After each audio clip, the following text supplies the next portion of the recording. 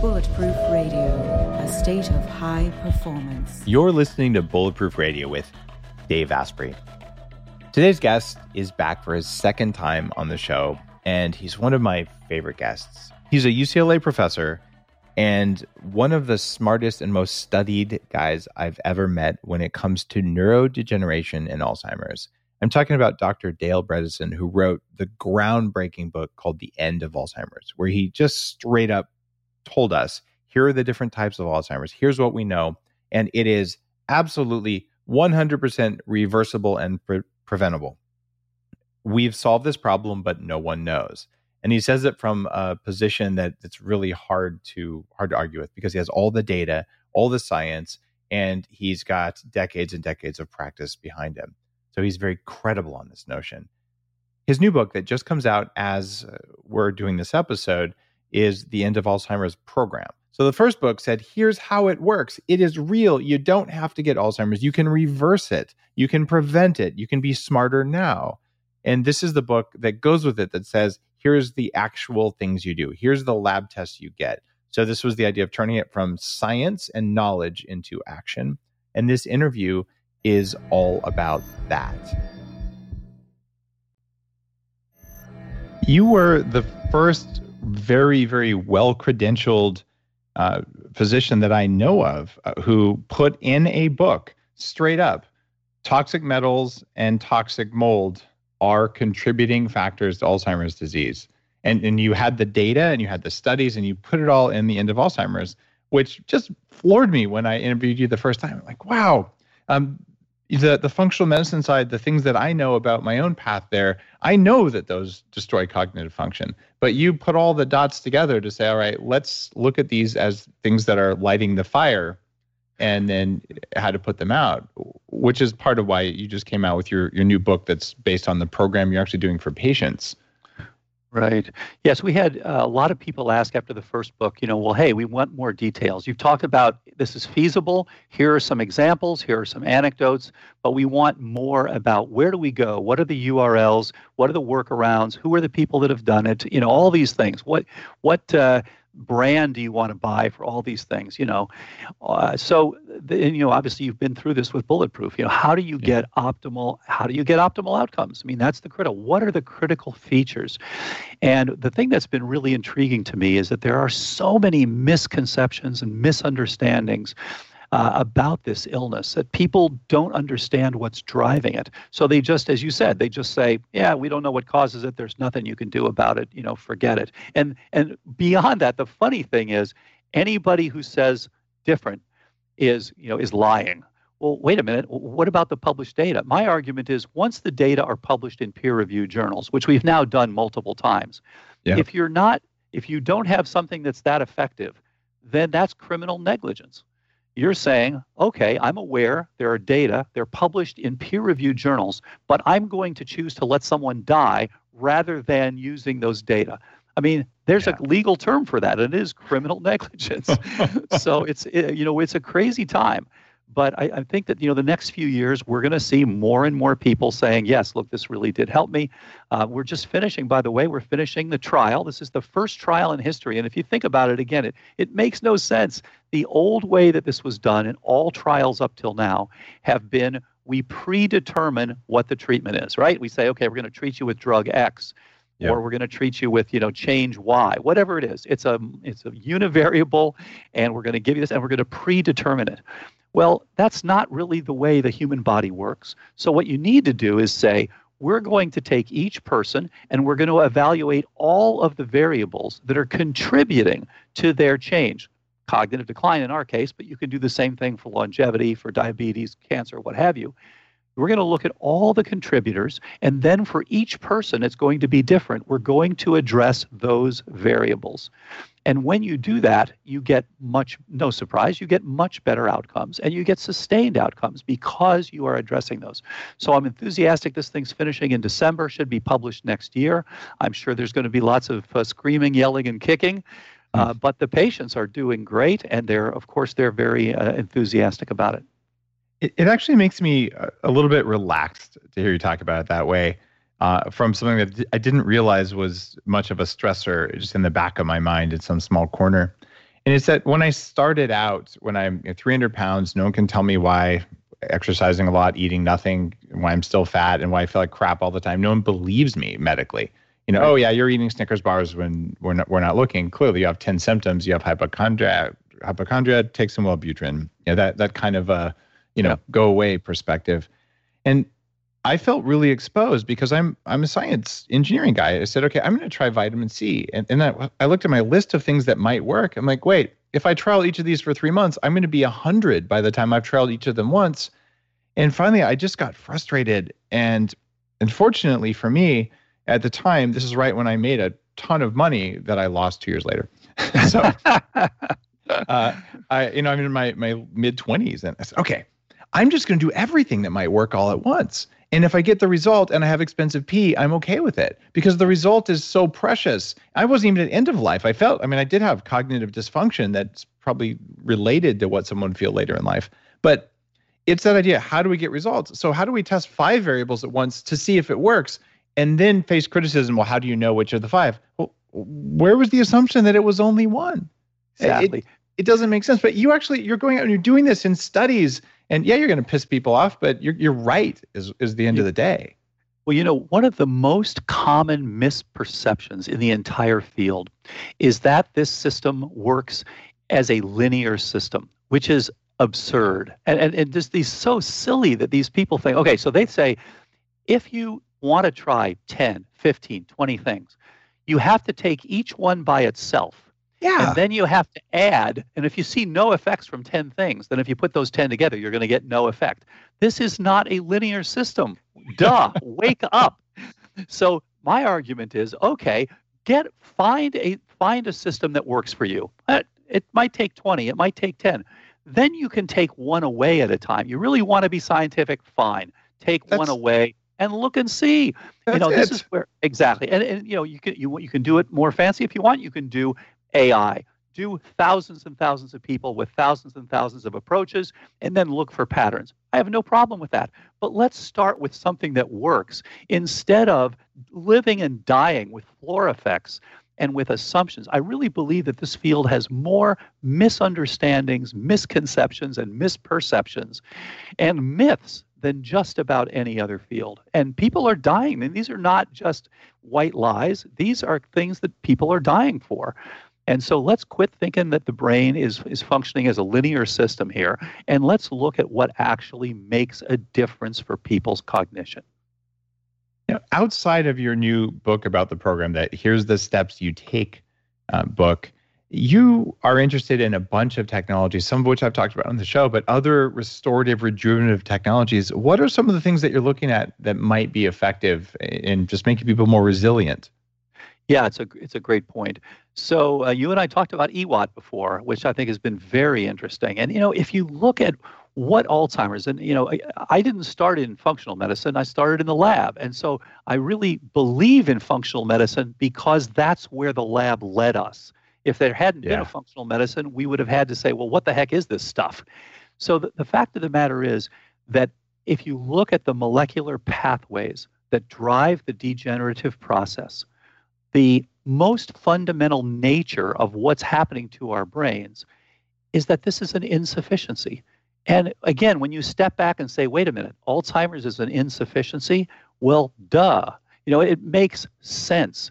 Your brain is involuting because the entire balance sheet is on the wrong side. You've got a demand for these 500 trillion synapses that you have, and you have a supply. And as we get a little older, and of course it can happen younger if you've got certain exposures, it can happen older if you're doing well, but at some point, if you are on the wrong side of that ledger chronically, then your brain says, I cannot afford 500 trillion synapses. How about 400 trillion synapses?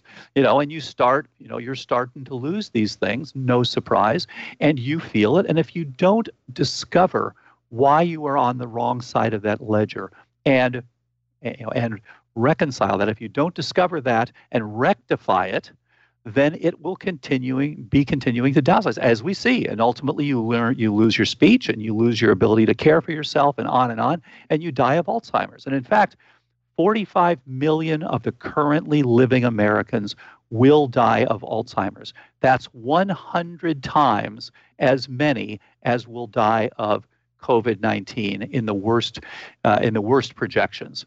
So this is 100 times the pandemic. It's not as quick of a pandemic, of course, but over the long haul, it is a huge, huge problem. And therefore, it behooves all of us to find out where we stand, which side of the ledger we're on. And the great news is you have years and years before you have a diagnosis of Alzheimer's. So you have a long time. And we recommend anyone 45 years of age or older, get a cognoscopy, find out where you stand. Just like you want to know your blood pressure and your cholesterol, you want to know where you stand with respect to your synaptoblastic versus synaptoclastic signaling. And you want to get yourself on the synaptoblastic side, making synapses so that you can learn new things. You can do your everyday activities instead of being on the synaptoclastic side, which so many of us are. So over the years, we are losing synapses because of dozens and dozens of different things that we can identify. Everything from your immune system status to your hormonal levels, to your BDNF levels, to your plasmalogens. All these sorts of things are critical. So that is key. And you mentioned, what can you do things. I don't know if you've talked about Katsu yet. Katsu's very interesting. Have you tried this? We had the guys from Be Strong on, and Be Strong is related. It's temporary hypoxia, but it's a little bit less painful than Katsu. But it's very similar methodologies. Interesting, yeah. So the bottom line is this is an interesting period where we can do so much, and obviously as a world expert biohacker, you know this better than anyone.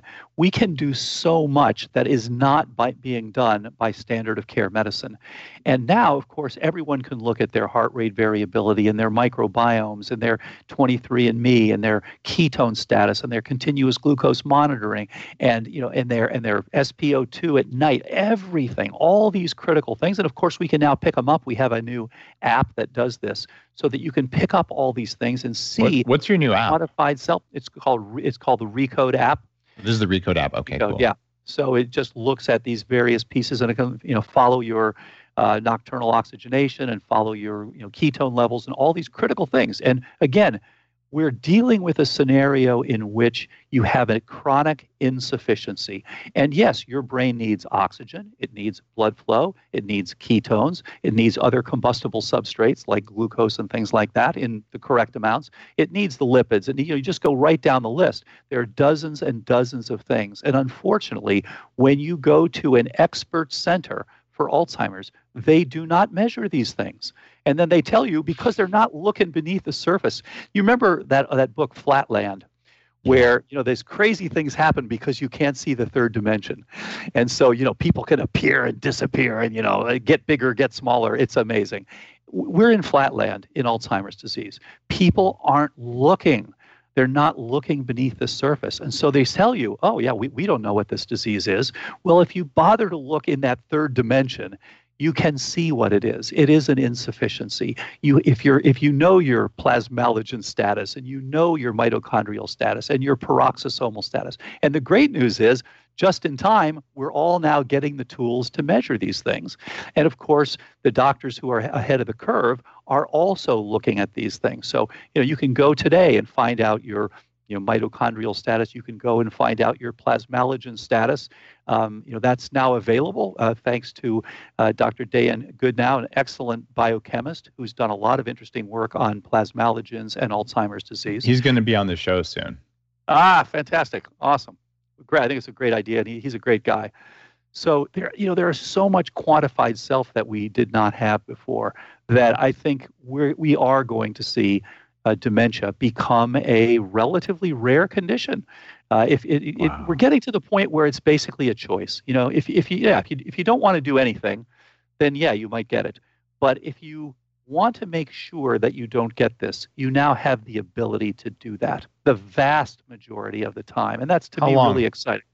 When is that going to happen? How much time is it going to take? Well, what I can say is today, if someone is asymptomatic or minimally symptomatic, come to us. We can make sure that you don't get it, and that's the vast majority. Now we'll see. We just released a new program called Pre-Code, which is prevention of cognitive decline. And so we won't know for sure for the next few years how many of these people will in fact be successful with prevention. But here's what I can tell you. We've been doing this for a number of years anecdotally, and I've asked all the doctors I talk to who are doing this, have you ever seen anyone who went from asymptomatic to dementia while on the prevention program? The answer is no. So we haven't seen it yet. There may be some people that it happens to. Yep. But you'll see it, but it's because of traumatic brain injury. They'll hit their head and it'll go. Yeah, exactly. You're right. And there are other things. Again, this is not a unidimensional problem. Right. This is multiple things, and so you're protecting that huge cache of 500 trillion synapses. And yes, you smash your head enough, that's a problem. You're right. It's one of those things, though. If you only get 99% coverage, I think you can consider it just one of the great achievements of really the century, because dementia has been an issue for a very long time, and it's just become a much bigger issue in the second half of the last century, and it's getting worse and worse now. And so the demand for what do I do to prevent it is actually big enough that we all know someone who doesn't recognize you anymore. Yeah. No one wants to go there. Great point. And so here's my prediction, Dave. Last century, we conquered acute illness, TB, and even toward the end of the century, even HIV is much less of a problem than it was, of course. TB, diphtheria, pneumococcal pneumonia, we conquered those. The 21st century will see, I believe, the end essentially making very rare all of these complex chronic illnesses, Alzheimer's, Parkinson's, PSP, just go right down the list, lupus, rheumatoid arthritis, all of these things, because they are fundamentally different than 20th century diseases, and people kept trying to do the same thing. We're just going to throw another medicine at them. But now things are changing, and we're able to see what these things actually represent. We're able to look outside Flatland and see what's actually going on. And so we will be able, I think, to make all of these rare diseases. Now, you'll occasionally, as you said, there are going to be people who hit their head enough. You may see some of these, although even there will be options like stem cells and things. You can grow it back. I hit my head hard. I had documented toxin-induced brain damage from toxin mold that Daniel Amen found. It's not there anymore. It does grow back. You can grow it back. I just didn't have a program like yours to do it. I had spent a huge amount of money and tried everything on the planet because I was desperate. So the fact that you've systematized it and legitimized it, so people don't say that someone on the Recode program is crazy, whereas most people say, Dave, what you did was crazy. I'm like, yeah, but 20 years later, look at me. Crazy like a fox. When it works. So the bottom line is we're seeing improvements in electrophysiological parameters. You can look at things like P300. You can look at things like dominant alpha rhythm, theta-beta ratio, improvement in PET scans. You can look at changes there, improvements in MRI volumetrics, improvements in MoCA scores, MMSE, CNS vital signs, brain HQ. I mean, just right down the list. So this is not, someone seems like they're better. They are showing quantifiable objective improvements. As an example, out of that list of metrics, my hippocampal volume is 87th percentile for my age, which seems like a pretty good thing. And it probably wasn't when I was younger, but I don't have good data on that, just given the history. Yeah. And my P300D is average for a 20-year-old. Wow. Okay. So something I'm doing is working, right? In fact, lots of things I'm doing are working. And that's the rub there. And some of those metrics I use at 40 Years of Zen when we're saying, how do we increase voltage in the brain? And funny enough, when you feed someone fried stuff and sugar, you can't increase voltage in the brain. It's not trainable. Yeah. But when you feed them the right way and the ketones are present and the mitochondria are functioning, suddenly you can change neuron firing speed and you can measure it just like you're talking about. And I look at this as it's just an amazing gift to be able to do it to myself. And to be able to take what are the lowest hanging fruit, like putting some MCT oil in your coffee, because coffee is a low hanging fruit, MCT oil is a low hanging fruit, et cetera, et cetera. Yeah. I want to know from you, though, because you've got a program now that did not exist 10 or 20 years ago. Yeah. What are the lowest hanging fruit for people listening to the show right now? So you're going to stop doing 3 things right now, and you're going to start doing 3 things right now. Yeah. You only have 3 of each. Tell me what those would be. This is a great point, and this always comes up. And so I always say the same thing. The number one thing is to find out where you stand. And I know that's a cop-out in a way. No, not at all.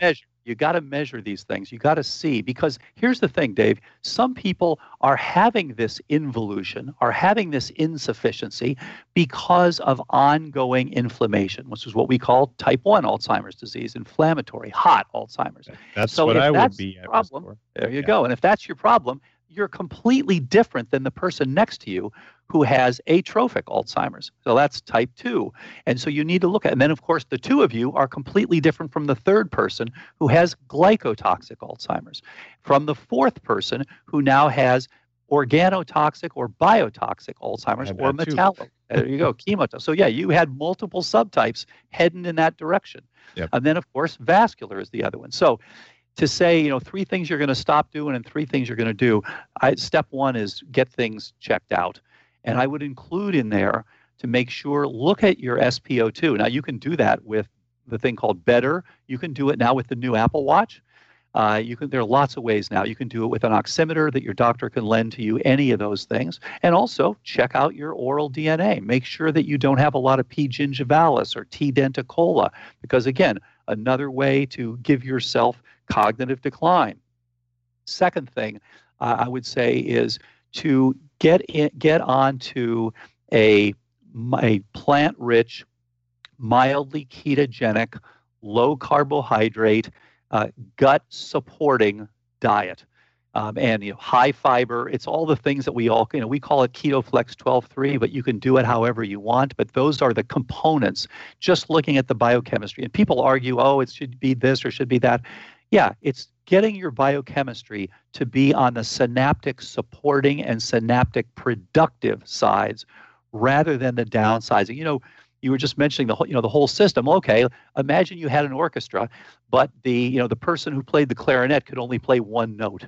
You're not going to get that orchestra to play really well as long as you've got that one guy who can only play one note. And as long as you're eating the fried foods and you're doing all the things wrong, you're making your gut leaky. You're making the inflammation happen. You're doing all the wrong things. And of course, you're also killing yourself because you don't have the right nutrients. You don't have the right phytonutrients, support, et cetera. So I'd say that's the second thing, is to get on an optimal diet, which is absolutely crucial. By the way, you said mildly ketogenic, not crazy ketogenic. What about all the carnivore people out there saying that plant fiber is all toxic? Yeah, it's a really good point. And I think, again, that we're coming to a point where people are beginning to realize it's not black and white. These things are not that. The human brain is complicated. And so it's not that every single person will be better with this diet or that diet. So take so far. And first, I always say, and I've talked to the groups before, and I think what they're doing is fine. But here's what I say. Yeah, me too. Publish the data showing that made someone's Alzheimer's better. Then I'll believe it. That'll be fantastic. So far, there are no publications like that.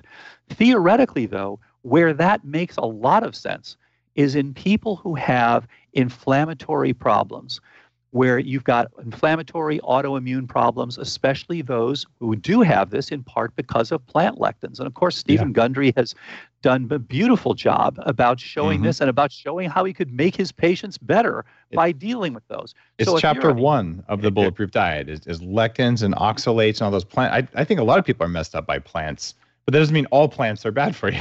Exactly. Well, but that's the thing. So, everybody wants it to be incredibly simple. Oh, yeah, your brain's simple. Well, it's not simple. No. So try, and the people who do the best, as you know, are the people who keep tweaking.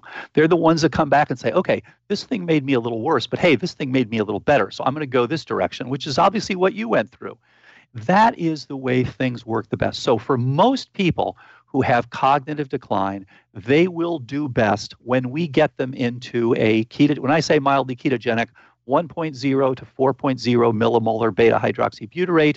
If you like to use a breathalyzer, and Biosense is a good example, above 7 on the ACEs score, preferably even above 10 at times during the day. That is providing the energy. That there is a tremendous energy gap that you've got to deal with when you have the beginning of cognitive decline. And it starts about 10 years before a diagnosis of Alzheimer's. So you need those ketones. You need that metabolic flexibility. That's absolutely critical. Now, if your big problem is not cognitive decline and your big problem is rheumatoid arthritis and you're 25 years old, absolutely try all meat for a while and see if that helps, because then you're talking about your antibodies. And by the way, along those lines, you probably saw incredibly interesting recently showing autoimmunity to type 1 interferons is a major consideration in severe COVID with poor outcomes. And it's about 14%, so 1 out of 7. But it's the first big new one where people said, aha, here is a molecular determinant of why this guy died of COVID and that guy did just fine. And once we know that, there's things you can do to calm that down, right? Although I feel like right now, even with post-COVID syndrome, we have so many limitations where it looks an awful lot like chronic fatigue or fibromyalgia or like mitochondrial damage. And many viruses and even bacterial infections, a certain percentage of people don't feel good afterwards and they have to recover. And a lot of functional medicine deals with those people. It feels to me like we have this rich tool set, but in the media, I hear people say irreversible in front of that. And I just kind of roll my eyes at that and say, it says who it's irreversible? We have no data that says it's irreversible. Yeah, these are the same people who say that if you said, 100 years ago, if man were meant to fly, he'd have had wings. I mean, yeah, okay, that's not the history of our country or our world, right? We're taking on problems and saying, okay, how could we, if we were to do this, how could we do it? And I think what's going to happen is just the scenario you described. So someone had a virus or they had a bacterium. Now they're not recovering. They've got this long-term problem, which, as you mentioned, we're seeing it a lot in COVID-19. Okay, so as a scientist, we can break that down and say, okay, that really has 3 major components. It has probably an autoimmune component. You've reacted against this thing. Now you're picking up and reacting against yourself. It's got probably a microbiological component. You've changed your microbiomes. Yeah, you had this tremendous insult, and now you're starting to come back. And then number 3, it has an energetic component, and that's why you feel horrible. You got chronic fatigue. Okay, we can address all of those things, just as you just said. We can go in there, we can improve the microbiome, we can get people back to where they should be. We can measure it along the way. Yeah. We can now find what pathogens are chronic. So many of these things, as you know, things like Borrelia, Lyme disease, they're so good at hanging out for years. Well, okay, that's what syphilis used to do. We did a great job getting rid of that. Okay, we can get rid of these if you've still got infections. And then thirdly, we can improve your energetics. And so these things are all assailable. And I think unfortunately, so many times when the doctor says to you, it's all in your mind, what he really means is it's not in my mind because I can't figure it out. I always hear that it's all in your mind. What it means is don't pay me, find another doctor. That's how it lands through my filter. And I don't want to be disrespectful to doctors because sometimes it is all in someone's mind, but that means it's not actually in their mind. That means that there's hidden trauma and you should refer them to someone to deal with that with EMDR or whatever. That's not what I'm talking about. I'm talking about someone who's actually sick and is doing what you say and they don't get better, and then you blame the patient, and that kind of stuff is just not going to work anymore. Exactly. So I feel like this idea of putting the patient outcome first is relatively new. It's spreading around. We're saying that matters more than sticking to a protocol or testing just one thing. Some kind of a shift happened, maybe just in the last 5-10 years amongst a meaningful enough percentage of care providers that all of a sudden patients are now saying, you know what, if I'm not getting the results I want, it's okay to either try something different or go to a different specialist or ask for a different treatment plan. Whereas before there was the white lab coat syndrome. Why do you think that shift has happened, or do you even think it happened? Yeah, and I think it is happening, and I think it needs to continue until the standard of care is helping these various people. And as we all Wow. know, the standard of care is helping very few people who have complex chronic conditions. It is Yeah. fantastic for a broken leg. It is fantastic for pneumococcal pneumonia. That is what our medical system does very well with. There's this old joke about the guy who goes into the doctor and the doctor says, you're a jerk. And he says, well, I'd like a second opinion. And he says, you're an idiot. And so, this is the problem that people go get these second opinions because they are needed. I think that's where they are valuable. The sad thing to me is that the doctor who is the standard of care doctor will criticize the doctor who's getting much better results and saying, they don't know what they're talking about. Well, then how come the patient got better when they didn't get better seeing you? And I think that this is where it's the outcome that determines how good of a doctor you are, not where you train. It's whether you're making people better. Everyone's talking about red light therapy beds, and for good reason. There's a company called ARRC LED that's building an entirely new class of LED devices. ARRC LED beds integrate proprietary scanning technology and frequency protocols to shape the delivery of 6 different wavelengths in dose-optimized photobiomodulation. Yes, that's a lot of words. What it is, though, is that photobiomodulation improves the underlying energetics of the cells in your body. And those changes can benefit nearly every tissue and organ and system in your body. You change your cells and you change your life. For more information, visit arrcled.com. What if there was a way to feel younger for longer? Well, there is. Your body needs something called the NAD+ molecule to help you age well. When you're young, your body makes a lot of NAD+, and that helps you make energy, it helps you keep your DNA healthy, absorb nutrients well, and it protects your cells from stress. But once you hit about 30, your NAD+ levels start to drop. The good news is that longevity scientists have found some things that can help, like niacin, niacinamide, and Niagen. They help your body make more NAD+, even as you age. All 3 of these are in an amazing formula called Qualia NAD+. Check out Qualia NAD+ risk-free for up to 100 days at neurohacker.com/Dave15 to save an extra 15%. That's neurohacker.com/Dave15, Qualia NAD+. It's what I use. Are you going to do stem cells? Have you done them? I have not done them. Of course, I've looked in as many have, and especially because of our interest in cognitive decline. Right. But of course, has impacts on immunosenescence and immune support, impacts on on all sorts of inflammatory things, effects on senescence in general, on vascular status, on tumor formation, just on and on and on, and of course on youth. And so, absolutely, it's something in my future. Probably next year, if things are looking better from COVID-19. Probably next year. And one of the reasons I was interested in your history of these was just because, are you more interested in autologous, heterologous?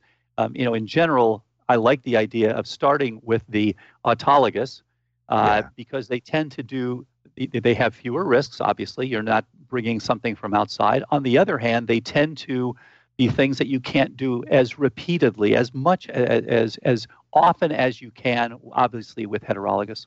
So, my general approach would be start with autologous and move to heterologous. There's sort of 3 camps that I've run into around stem cells. And one of them says, take your own stem cells and use them when they're fresh. And you might get 25 million or something stem cells out of the normal fat aspiration. But it kind of hurts to get that fat taken out. Yeah. It's not, in fact, it hurts a lot more than getting the stem cells themselves. And then if you're going to do that more than once, how many invasive procedures with liposuction do I want? So then you would want to culture your cells, let the weak ones die and grow the stronger ones, and then put a couple 100 million of your own cells back in. But that's not allowed in the US right now. And also the question is, what are you losing over time, as you're passaging these things? So I think there are, we're still in the early days of optimizing this, as we are in so many of these things, as we are with neurodegenerative diseases, as we are with longevity, all these sorts of things. And I think this is why this is such an exciting time. These things are all being discovered in real time. One of the things that I'm concerned about, and I want to check and see if you are seeing the same thing I am. It used to be that I could go and I could Google for Alzheimer's disease and maybe alternatives or Alzheimer's diet or anything like that.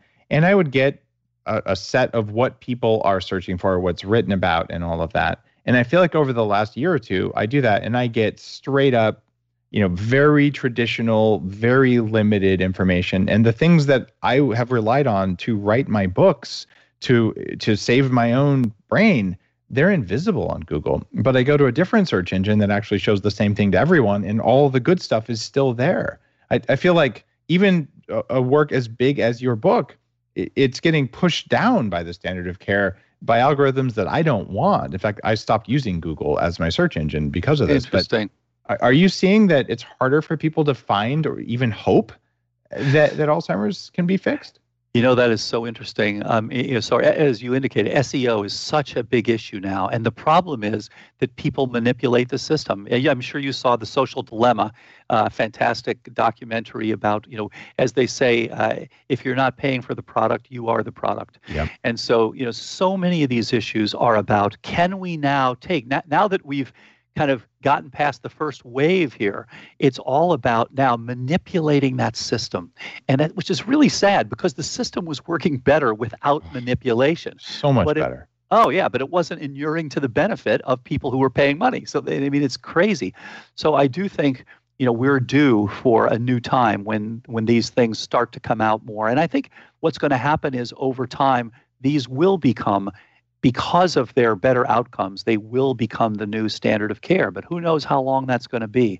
There was just a grant announced in the last couple of days to look at AI in various things related to cognitive decline. And so what they're saying is there was like $17.8 million from the NIH. Okay, what are we going to do? We're going to look at the MRIs, the imaging. We're going to look at the biochemistry, and we're going to look at the cognitive scores.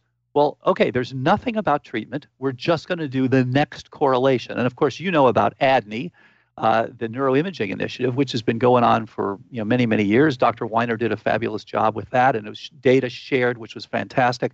Well, this is just the next version of that. We're going to correlate some more stuff, and we're going to hope that that the AI will then give us an answer. So we're kind of going to the oracle and hoping, because that's today's flavor. Well, okay.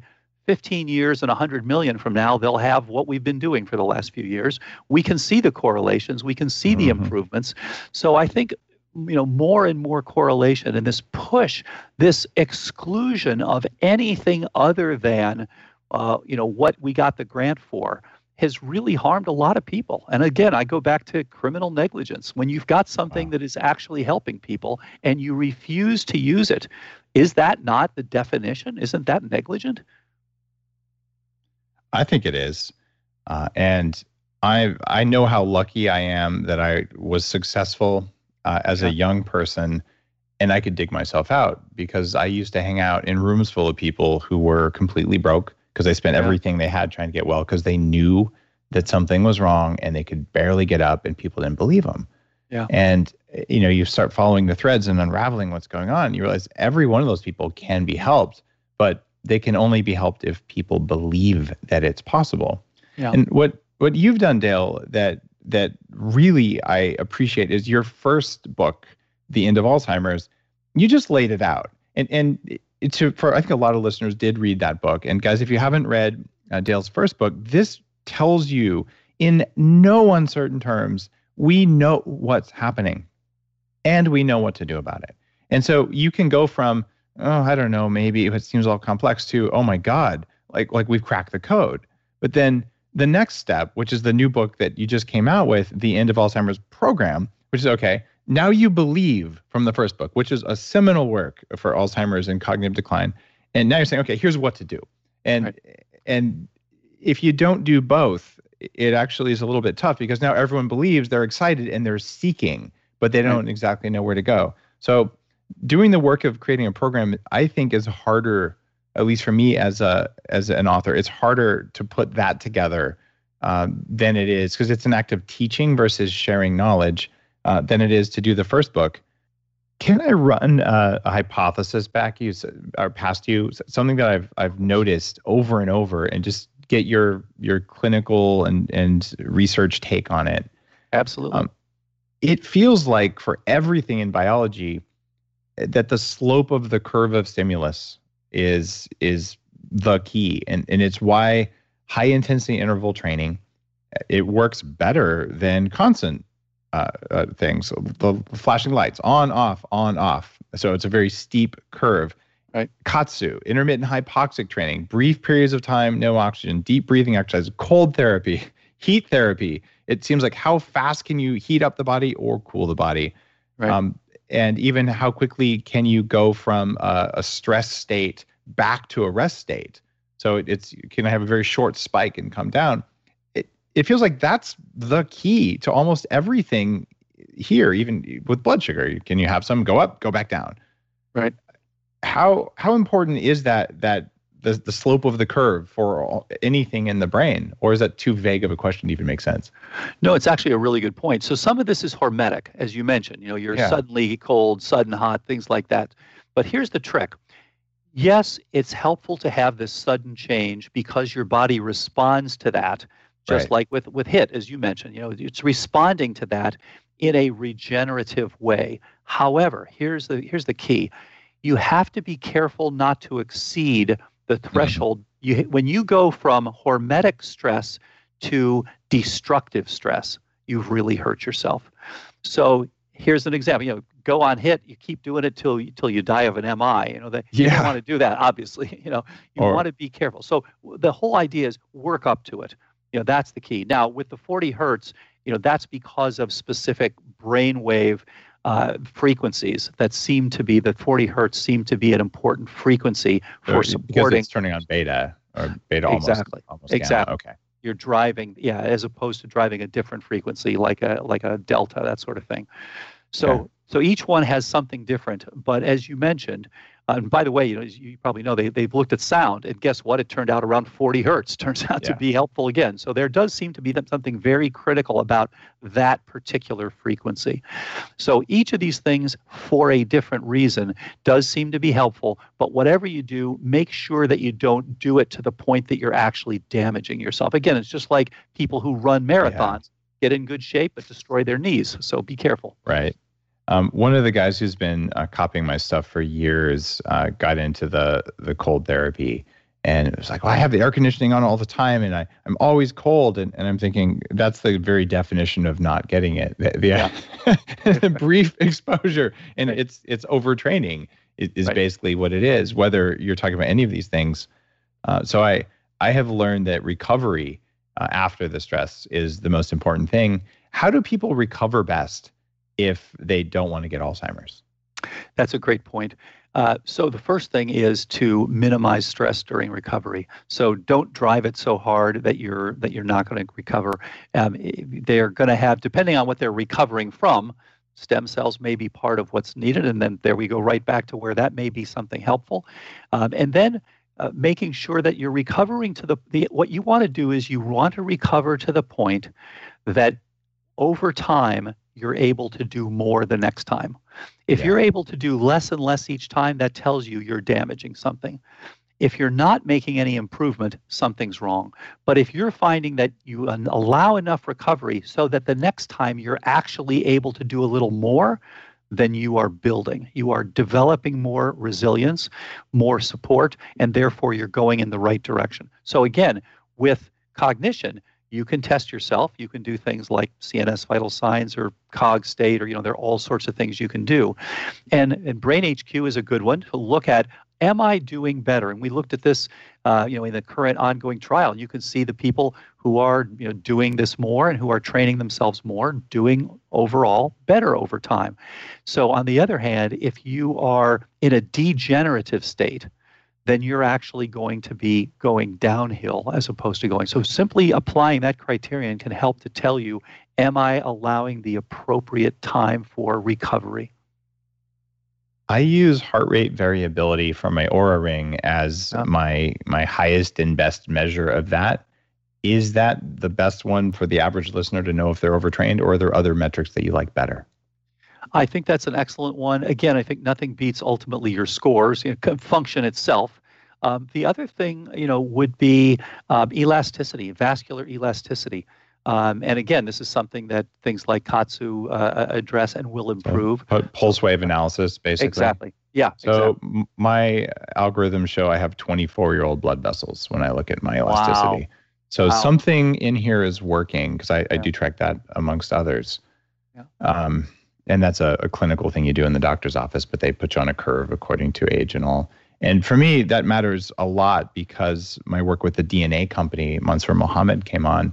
He's like, Dave, you're in the top 7% of risk for cardiovascular disease based on a bunch of genetic stuff. So for me, if I look at the big 4 killers from my anti-aging book, the first step to living a long time is not dying. So the big 4 were cancer, cardiovascular, diabetes, which is a precursor to everything else, and Alzheimer's. Like those are what's going to get most of us. Yep. And it's funny to me when I look at your end of Alzheimer's program, the side effect of that, Dale, is that your risk of all the other things goes down dramatically too. Absolutely. Because you're addressing physiology and you're optimizing physiology. And again, it comes back to the fact that so many of us are living a very suboptimal physiological life. And that's the issue. What if clinicians want to incorporate your work into their functional medicine practice? Is there a separate set of training? Is there a certification? How does that work? Because to get this knowledge out there, you need coach type people who can help people be compliant, and you need doctors who can get people on the program. How far are you on creating that kind of change? Yeah, great point. So we have created a community. We've trained 1,500 physicians in 10 different countries and all over the U.S., and we've just come out with the new training. So this is Recode 2.0 that's just come out in the last week, actually. And that we've got some fantastic people I know that you've interviewed before. So Neil Nathan is on there. Oh, beautiful. Talking. He's really, as you know, the world's expert on biotoxins. He and Dr. Shoemaker. And then we've got Chris Shade, who's fantastic with chemotoxins. And so, great stuff that these guys are doing. Cyrus Raji, who's a world-class neuroimaging person for cognitive decline. Anne Hathaway, who's a BHRT expert for hormone replacement. And then just on and on. So we've really got an all-star cast who's doing the teaching for this new Recode. So you can, go on drbredesen.com or any of those sorts of things and just look up, or My Cognoscopy, any of those, and look up the new training. All right. There are many, many leaders in functional medicine and practitioners who listen to the show, in addition to hundreds of thousands of people who aren't practitioners. So for you, if you're listening and you run a practice, this is the future. So you might want to look at that training. And I don't have a deal with Dale to say that. I'm just pretty good at reading the tea leaves here. And you've done a very great act of service in putting the stuff together in a useful, usable format. Because it's frustrating. So many clinicians that I've known, even going back to when I first started getting well, everyone had pieces, everyone had a program, but you've done enough of the quantification of it and making the measurement stuff that you do in your cognoscopy. But for people who didn't hear the last episode with you, can you talk about what a cognoscopy actually is and what it looks like and why it probably isn't as painful as people imagine? Yeah, that's a good point. Cognoscopy is a lot easier than a colonoscopy, actually, despite its sound. And this comes back to the theory. Once you have an accurate theory, as you know, you can make all sorts of predictions. And that's really what the contribution from the lab was, to say, okay, this is the theory that tells you why these things have failed, why you have to do this to make it work. And guess what? It predicts accurately who's going to get better and who's not going to get better. That's the whole thing that the lab taught us. So what you want to start with, as you said, is to get a cognoscopy. You want to know where you stand. And we recommend anybody 45 or older, and you can certainly do it younger, but for sure, if you're 45 or older, please get a cognoscopy. You can do this at mycognoscopy.com or any of the trained physicians. So this is a key thing to do. And you simply want to know 3 things. Basically, you want to have a series of blood tests. So you want to know what your inflammatory status is. what are the critical features going forward with that it could increase your risk for atrophic status. You want to know what your omega-3 ratio is.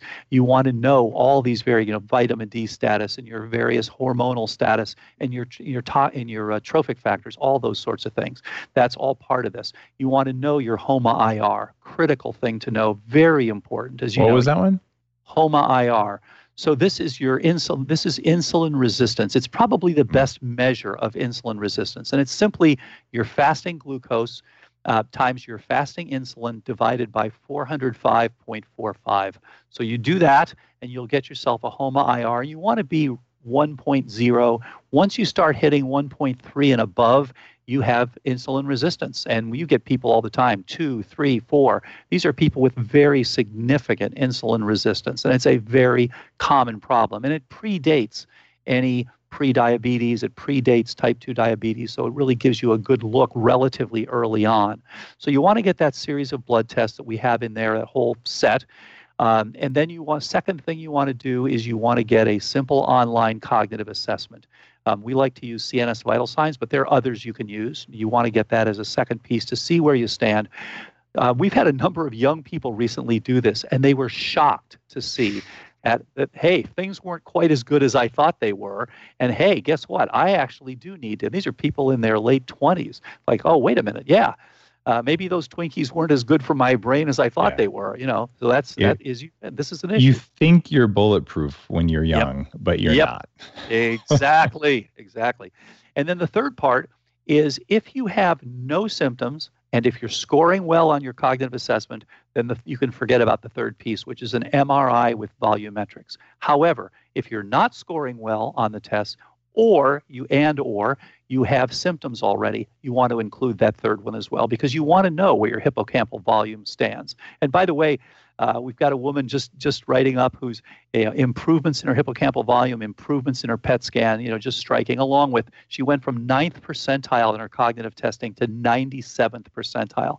She's now 76 years old. So just doing absolutely great. So those are the three things. That's a cognoscopy. It's relatively simple. You don't have to drink any funny green liquid ahead of time. You don't have to do anything like you have to do for a colonoscopy. It's not uncomfortable. Get those three things checked out and reduce your risk. Let's all make Alzheimer's the rare disease that it should be and can be. Well, I'm on board with that as well. In fact, we just had the virtual biohacking conference right before we recorded this. Maria Shriver came on, and she runs a women's Alzheimer's movement. Yeah. And because the conference did really well, I actually made an additional donation to her charity for that. And that leads to one of the final questions on our interview, just because I know you've got time restraints. Women get 2/3 of cases of Alzheimer's disease. What's different in your new book specifically for women, or do we know what to do that's different for women? It's a great point. And the biggest difference, and of course, the woman's brain is different than the man's brain, and obviously there are books written about this. By Dr. Bredesen, for example, among others. There are differences. And of course, one of the obvious differences is estrogen receptors within the brain. And it looks as if at least one of the suggestions, and this I think comports well with the data out of Mayo Clinic that showed that people who had an early oophorectomy, so someone who lost her ovaries at the age of 40 or younger, who did not have hormone replacement, doubled her risk for Alzheimer's, even though the Alzheimer's was diagnosed years later, which again goes perfectly with what everything you and I have talked about here. Yeah. And so a few minutes ago, you talked about the slopes of the curve. And guess what? That is critical for this phenomenon. Now, we talked about how you make things better by changing the curve and then boom, letting yourself recover. But what about when you do the opposite? What about when you basically knock the legs out from under a system? Right. Okay, so suddenly, and we see this again and again and again. And in fact, part of what we did with Alzheimer's came from receptors we discovered back in 1993. We published this in Science and Nature. That's something called dependence receptors. These are receptors that are in many cells, but especially in brain cells, that are monitoring the concentration of trophic factors, hormones, things that are trophic to the body. And when you suddenly remove the ligand, these receptors actually trigger cell death. So if you're a man, what happens as you get older is that your testosterone goes down slowly, year by year by year by year. The slope of the curve is negative, but it's not negative infinity, right? It doesn't, it's not great. On the other hand, when you're a woman, now some women sail through it and they don't have these dramatic drops. But for many women, as you know, the slope of the curve is much more negative. It's a cliff. Yeah. It's a cliff. And we already know from the Mayo studies, if it's a cliff at 40, you're in trouble. You've doubled your risk for Alzheimer's. So this is where, and we also know, by the way, you change that by giving BHRT. Guess what? You lower your risk. So that who would have thought? Yeah, who would have thought? Yeah. So again, it all fits perfectly with the idea that this is an insufficiency, and we can measure all the different molecules that contribute to this signaling network, and we can see why an insufficiency occurs, and we can see what to do about it, and when to do about it, and how to do it with appropriate treatment. So again, if I were entering that period, now I'm much older than that, but if I were entering that period as a woman, I would seriously consider talking to a world-class BHRT expert like Dr. Anne Hathaway or Dr. Prudence Hall or one of these other people who has worked with this for years and years and years. Well, thank you for saying that. And what I'm hearing there is that it's likely that perimenopause and how that hits you in menopause may be a contributing factor into why women get it more than men, because it drops off more quickly, and men, it kind of grinds down over the decades. But for both men and women, having the hormones of a healthy 35-year-old kind of improves quality of life, and all-cause mortality risk goes down. But it seems like it's a good idea for anti-aging. Are you on testosterone, and do you take those things? It's interesting. I've checked my levels in the past, and at the time it was fine. But you're right. It's time to re-up this. I am not currently taking testosterone. Although interesting, my pregnenolone was low, so I take some pregnenolone. So it's because you're taking precursors. Okay. Precursors, yeah. So so my pregnenolone was low, even in my 50s, and so I am taking some pregnenolone. Absolutely.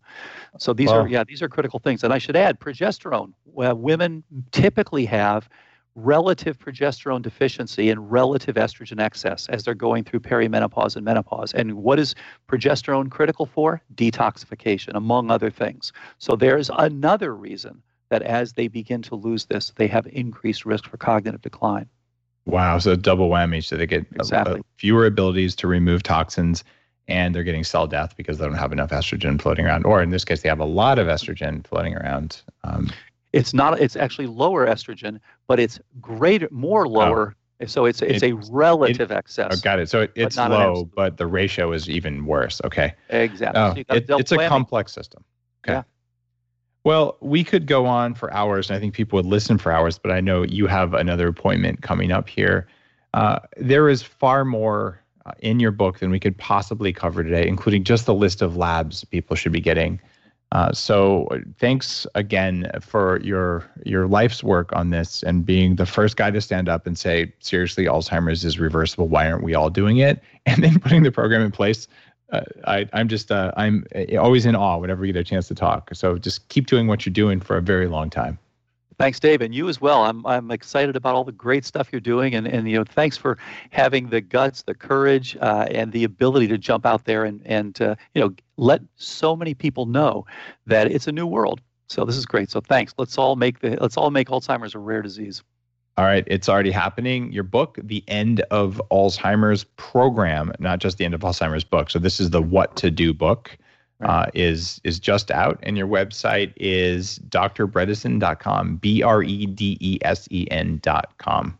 Absolutely. All right, stay safe, man. Guys, thanks, Dave. If you like this episode, you know what to do. Buy the book and leave a review. Thank you.